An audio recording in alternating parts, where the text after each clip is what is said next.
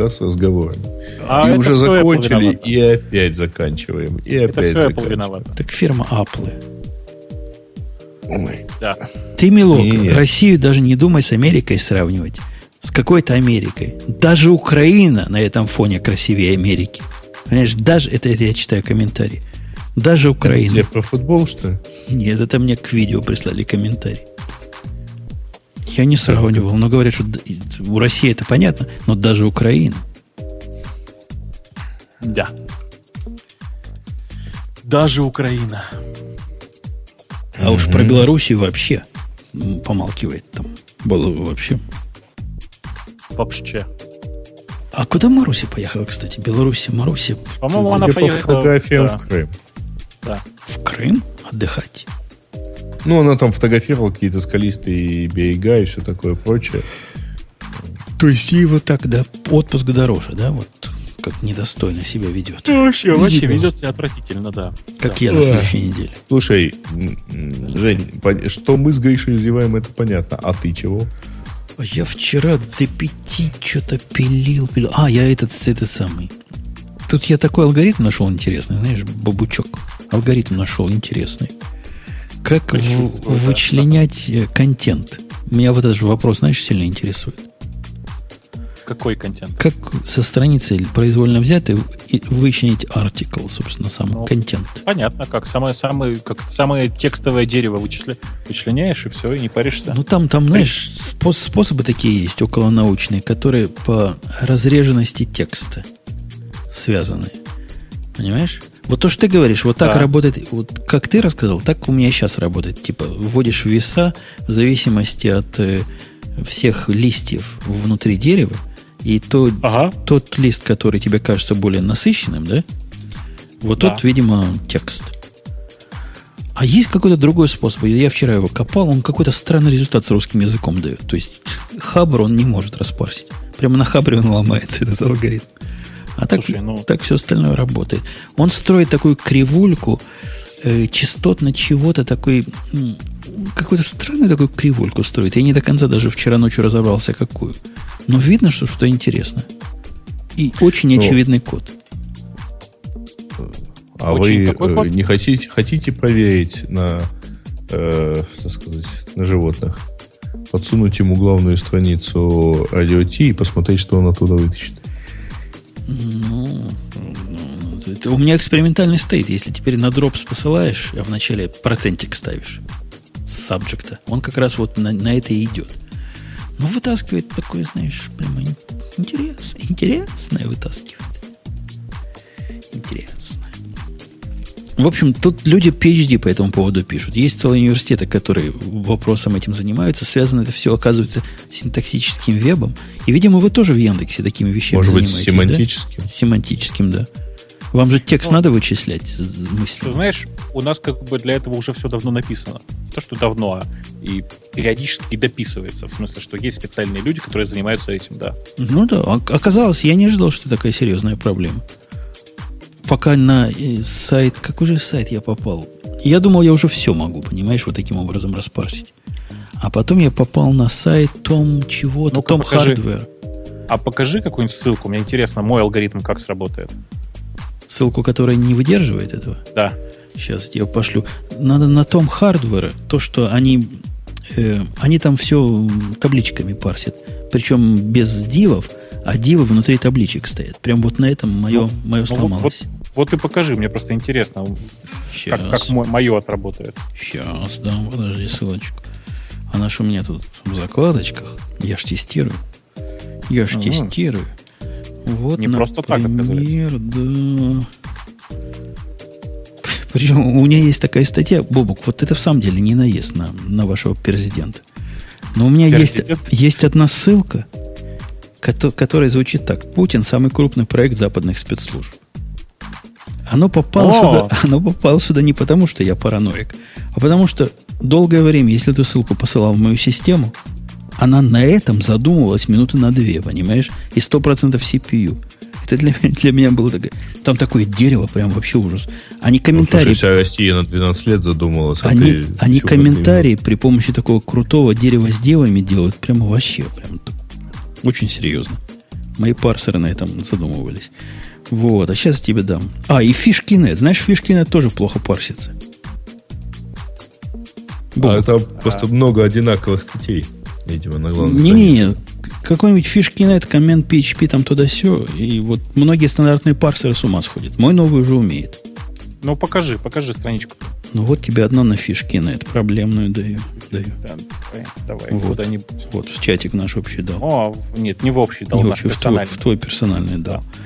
Да, эту я смог. А вот эту ссылку, вот эта ссылка прямо из серьезных. Прямо. Это дивы с табами и TD там. Вот это второй. Один из моих парсеров его берет, а второй пока еще не научился. Так, секунду. А куда я положил все? Как обычно все у меня. Все через одно место. Ну, вы, если что, дорогие слушатели, мы не потому парсим фишки, очень любим. Это вы любите, это не мы. Это вы шлете. Вы же шлете. А что-то я не понял, а куда я поставил только что? Не знаю. Так, сейчас. Тьфу ты, блин, user local, да. Сейчас. А во что ты пытаешься его вставить? А у меня просто есть тут собственный скрипт, который тоже делает примерно то же самое. Не, у меня есть список проблемных таких, знаешь, совсем суровых сайтов. Ну, тебя энкодинг же, видимо, проблема не интересует, то есть, да? Ты не пытаешься ее решить? Какую проблему? Ты знаешь, есть серверы такие, которые неправильный энкодинг дают? Не-не, которые дают энкодинг в двойных кавычках. Ты когда-нибудь такое видел? В двойных кавычках? Ага. Нет. Вот это круто. Видимо, какой-то один конкретный сервер это делает. Но я видел в результате, я потом смог это получить. Оно возвращает хедер, content type, там, текст HTML, потом, значит, точка, запятой, потом кавычка, двойная. Два раза. Потом, значит, UTF-8, потом кавычка. Это сильно. Это вообще могут, понимаешь? Да. Ну что, заколдобили тебе мои ссылочки? Нет, значит, фишки нет. Я, конечно, распарсил, это вообще не проблема. А вот сейчас Томс Хардвер посмотрю. Сейчас, секунду. Да дело не в том, чтобы распарсить. Дело в том, чтобы его я понимаю, аккуратно правильно. Да. Я это же имею в виду. Так. Это ТХГРУ, а не Томс Хардвер родной. Это, в общем, не... Но это особая какая-то страница, которая с мобильного, видимо, послана. Она, видишь, как-то странно выглядит.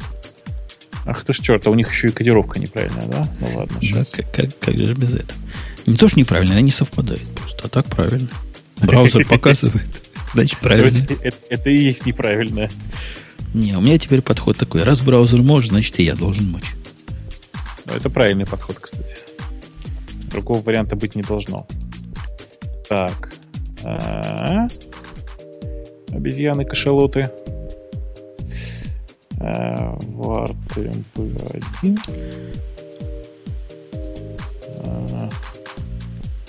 Тут, знаешь, в чем проблема? В том, что нет у него, снаружи ничего такого, что контент объединяет. Верхнеуровневого. Поэтому, если идешь иерархически, ты фиг вынешь. Тут нужен алгоритм, который умеет частями. Вот у меня второй алгоритм все это прекрасно делает. Он частями умеет собирать страницу. Правда, ошибается иногда. Я гораздо хитрее. У меня алгоритм основан на том, что я выгребаю N страниц с сайта, а потом их сравниваю. Понимаешь? Но тебе сложнее, как ты понимаешь. Перформансом, да. А у меня прекрасно с перформансом. У меня кластер примерно из 80 тысяч машин, поэтому у меня никакой проблемы нет. Господи, а у меня из 3. Ну вот, понимаешь? Я понимаю. Так. Сейчас. Мне просто интересно, как получится. Сейчас я чуть-чуть подшаманю. 2.html. Это же нормальное название, да? Ну, да. Тут по идее, нужно вынимать тейбл вот этот, который самый верхний. Или t-body из тейбла. Ну, неаккуратненько получается все равно. Character encoding. Unicode.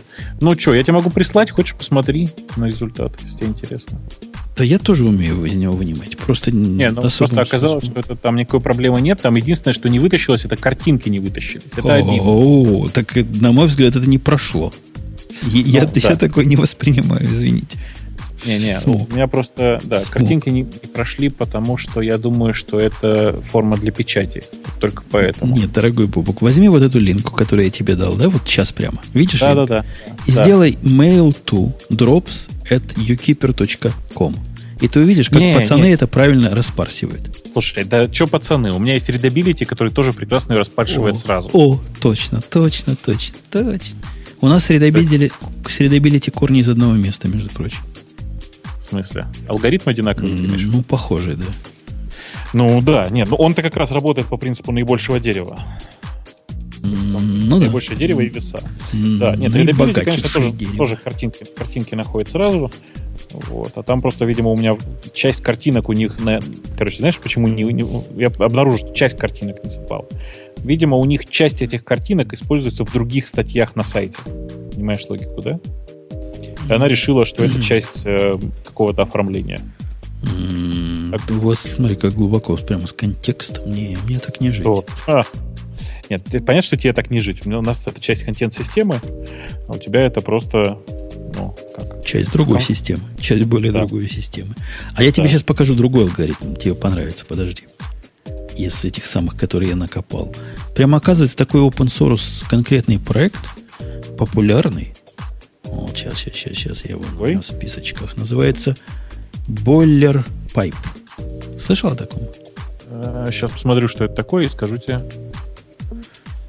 Вот он. Вот я ссылочку дам прямо и в чатике всем, потому что интересная ссылочка. Нифига не работает как следует, но прикольно. Ну, это как-то я даже не знаю. Это другой подход. А как он работает? Но он работает через вот этот же метод. Это через это, как он называется, сейчас я тебе расскажу. И shallow text, using shallow text. Известная работа. Видимо, среди них известный вот этот Кристиана, которая в 2010 году была представлена. Я часто на нее ссылки нахожу. Вот этот алгоритм, который у них, он не на весах построен. Все, я увидел. Через этот самый, через кёхл-шутера. Все, я понял. Да. Получается так себе пока, но идея интересная. А как вот конкретно с этой страницей он справляется? А ты попробуй. У них же есть там App Spot, видишь? Ссылочка. Да, вот теперь увидел. Прямо фигово справляется. Сейчас, подожди, где это у тебя? Почему Wi-Fi плохо работает и как это исправить? Прям вот сразу его. А у него там разные методы, смотри. Молодцы какие. Примерно как у меня справилось. Картинки не нашло. Но вообще хоть что-то. А если large content экстрактор? Да нет, он, в принципе, нормально работает. В принципе, так-то. Так, это плюс-минус. Это, по-моему, на этом хабр. Он на хабре ломается. Попробуй дать ему хабра. Да и у хабра? Или нет, это у меня там много было. По-моему, этот на хабре даже и работал. Сейчас что-нибудь дам. Ты, короче, что я хочу сказать. Это, конечно, все забавно. Очень. Но кажется, что как бы readability пока сильно проще. Readability алгоритм там 50 строк буквально. Да. Базовый. Не, смотри, хабр вынул, да, смотри. Хабр вынул. Из хабра вынул. Да. Слушай. Интересно, он чисто текст, надо его API посмотреть. Смотри, хороший результат дал. Мне бы надо такое, чтобы не убирал. Он там пользуется таким парсером хитрым, HTML-овским, который удаляет все лишнее перед парсингом. А мне это лишнее надо. Я хочу, чтобы картинки на месте остались. Я боюсь, что с ним не получится так. Мне тоже кажется. Потом вставлять можно их обратно, да? Так, находить место, где было. Я тебе могу еще посоветовать, знаешь, сейчас я тебе скажу, ты же тоже можешь всякими API-ами пользоваться. Сейчас я тебе дам ссылку, есть хороший, вот есть инстапаперовский, да, алгоритм, в смысле, инстапаперовский сервер, но он плохой, на мой взгляд. Хороший, куда бы тебе ссылку дать? Инстапаперовский сервер нельзя. Марко сказал, что нельзя так делать. Да, он сказал, что... Нет, он просто сказал, что, ребята, давайте вы будете использовать это менее активно, а то, сука... Не, он мне конкретно сказал, что нельзя. Я его спросил, можно вот так вот это делать? Сказал, ну вот я тебе дал ссылку, но туда, где можно. Сервис называется readable.bmark.us. Ага, вижу. Он, в принципе, адекватный парень, вот, который это делает. Он же, кстати, у него есть open-source решение, которое реализует этот алгоритм, называется, сейчас смеяться будешь, Breadability. Breadability? Да. Вот. И, по-моему, это как бы забавно.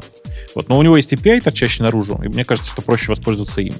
Вот ссылку я тебе дал, почитай. Ну да, я вижу. Ну, вообще я уже перерос этап API. То есть так как затраты на вызов API и ожидание результата как-то мне уже не...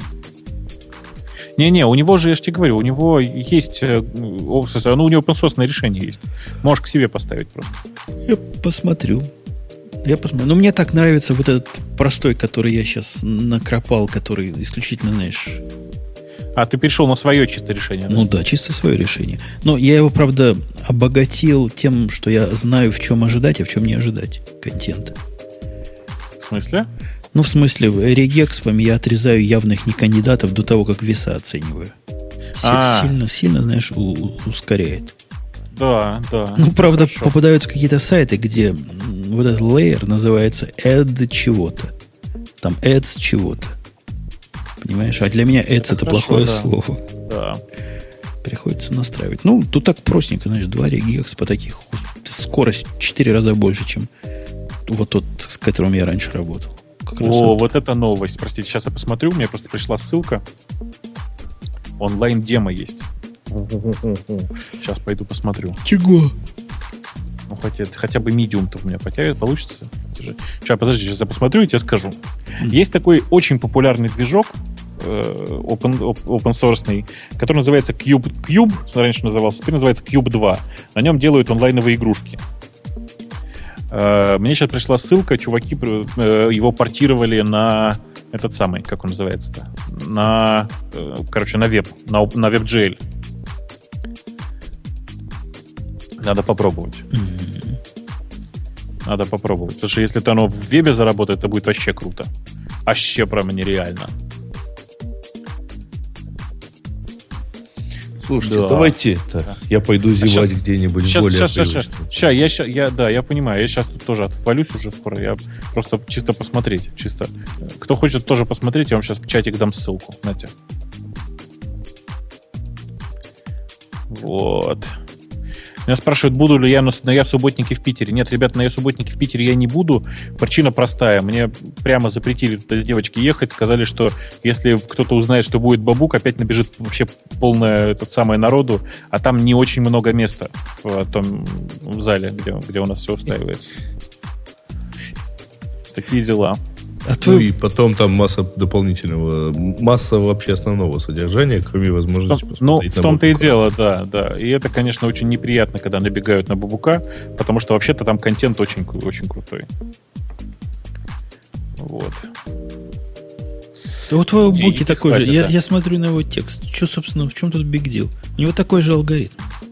Да, у него такой же алгоритм, просто он у него есть уже тоже. Можно было ничего не писать. Я думал, big буквально deal, там все дела. Никакого. That's no big deal. Since readability appears as an open source solution, everybody can just I don't know, rewrite it in any language. Вот, если это. You can ever imagine. Of course. Indeed. Камуван. Камуван? Камуван. Камуван, it's okay. Камуван. Давайте расходиться, а? Так, давайте расходиться. И разошелся, да. А то мы как-то ни слушателям, ни себе и зеваем. Давайте расходиться. Поеду кататься на мотоциклике. Погода подходящая, вроде дождя нет. Да. Смотри, на болельщиков не наедь. А я поеду, а куда мне поехать? Тоже куда-нибудь поехать за едой какой-нибудь. Мне кажется, что тебе нужно съездить на Первильский и поддаться соблазну. Jump Center. Jam-центр у вас называется, да? Ну... Веб-стор. Веб-стор. Я другое имел в виду. Я думал, там, где на трамплинах попрыгать. О май год, трамполин. Да, простите. И что в App Store? Купить что-нибудь? Конечно, MacBook Pro сойти на дисплее. Так я его только что ругал. Я не могу против своих принципов теперь целые 2 выпуска пойти. Не могу теперь купить. Да, конечно. Давай. Вспомни, как мы Twitter ругали, Жень. Ну, мы ругали. Да. Но мы не сразу его поняли. Ну, как бы такие дела. А ты до сих пор Google Plus ругаешь, до сих пор не понял. Еще поймешь. Нет, про Google Plus я уже все, что надо, выяснил. Все в порядке. И там меня и нет, поэтому он не летит, понимаешь?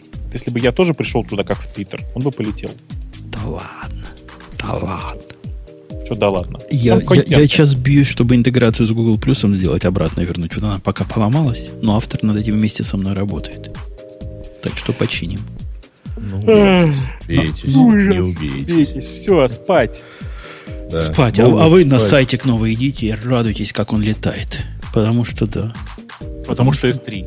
Не, потому что мы всякие JavaScript убрали, без которых ничего не сделаешь в блогере.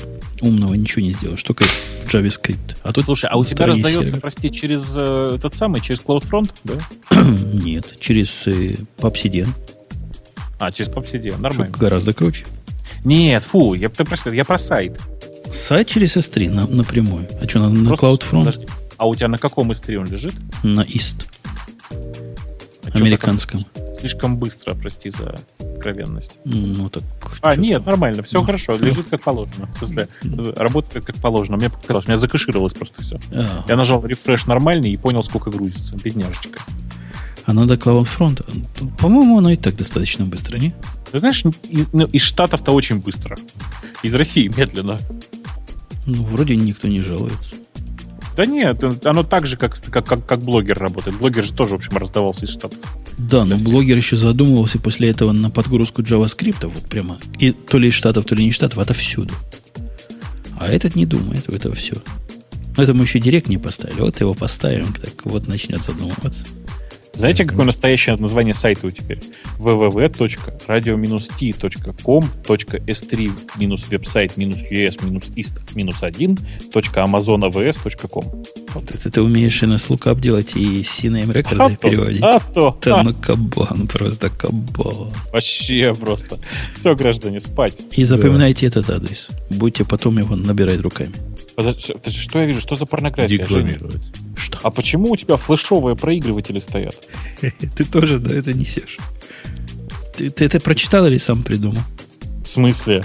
Я открыл в Firefox, и у меня показываются заглушки вместо проигрывателя. Ты издеваешься? Нет, тебе скриншот показать? Покажи. Сейчас скетч запущу специально для тебя. Вообще они не флешовые. Они на HTML5, а флеш для back compatibility стоит. Ну вот, видимо, оно почему-то... Fallback, короче, да? Почему-то оно делает back compatibility, как ты говоришь. У меня стоит такой плагинчик, который флеш не загружает принципиально. Сейчас ты увидишь, как это выглядит. Ой, блин. Прошу прощения, сейчас я переставлю шарить в нормальное место. А то я нечаянно тут зашарил не туда. Так что я делаю? Сейчас, подожди, где ты? Ой, я тебе файлик сейчас скину. Подожди, сейчас. У тебя всплывет вот так. Вот. Я вот так умею. Забирай. Написано The Bobuk want to send file. И куда ты? Скажи принять. Я пытаюсь понять, где ты это сказал-то. В закладочке скайпа. Не, у меня вылезло в аудиуме это. Это в скайпе. В скайпе, поверь. Я не понимаю, но скайп у меня ж... ты куда это послал?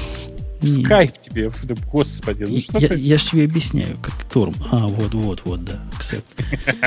У меня аудиум хватает из скайпа. Я вижу тег аудио. А чего вы хотите? Это тег аудио, поверх которого стоит на JavaScript загрузчик, который вот это все загружает. Да оторви оттуда вообще флеш к чертям собачьим. А как же быть тем, которые обижены? Те, которые обижены, у них есть кнопочка аудио. Пусть качают. Не по-нашему. Пускай будет. Ну ладно, ой, хорошо. Флеш, смотри, действительно у тебя нарисован. Да он не на флеше, это вранье. Он просто понимает, что там снизу где-то флеш может быть. Ты понимаешь, вот сейчас флеша нет у меня, он у меня выключен. И я не могу ничего прослушать. А был бы флеш, играл бы через HTML5, я понимаю. Хочешь фокус? Ну? У тебя iPad есть? Да. Открой на iPad. На iPad нормально. Да, никакого флеша там нету и не было. Я так подозреваю, говоришь, что это у тебя этот плагинчик просто видит, что там может быть флеш, и действительно рисует там что-то сверху. Нет, там проблема в том, что он прозрачно рисует. И если бы там что-то под низом было, то он бы это показал. Понимаешь? Он даже цвет сохраняет оригинальный, но просто плеер не рисуется до тех пор, пока не загрузится флеш. Ладно, бог с ним, короче, чем мы паримся? Если на iPad работает, значит и на Firefox должен работать. Ладно, давайте. Пошли уже отсюда. Да. Очень хочется спать. Всем пока. На какой-нибудь неделе там услышимся. Точно. Пока. Бай. Коротенько, да, у нас было после шоу? Вопрос записывал ли? Да, я его даже записывал. А выкладывать ли его? Да вроде бы можно, да? Ладно, посмотрим. Если будет не лень, я его выложу, хотя мы ничего такого интересного вроде бы не рассказали. Все, пока я с вами на какое-то более долгое время, чем обычно, прощаюсь.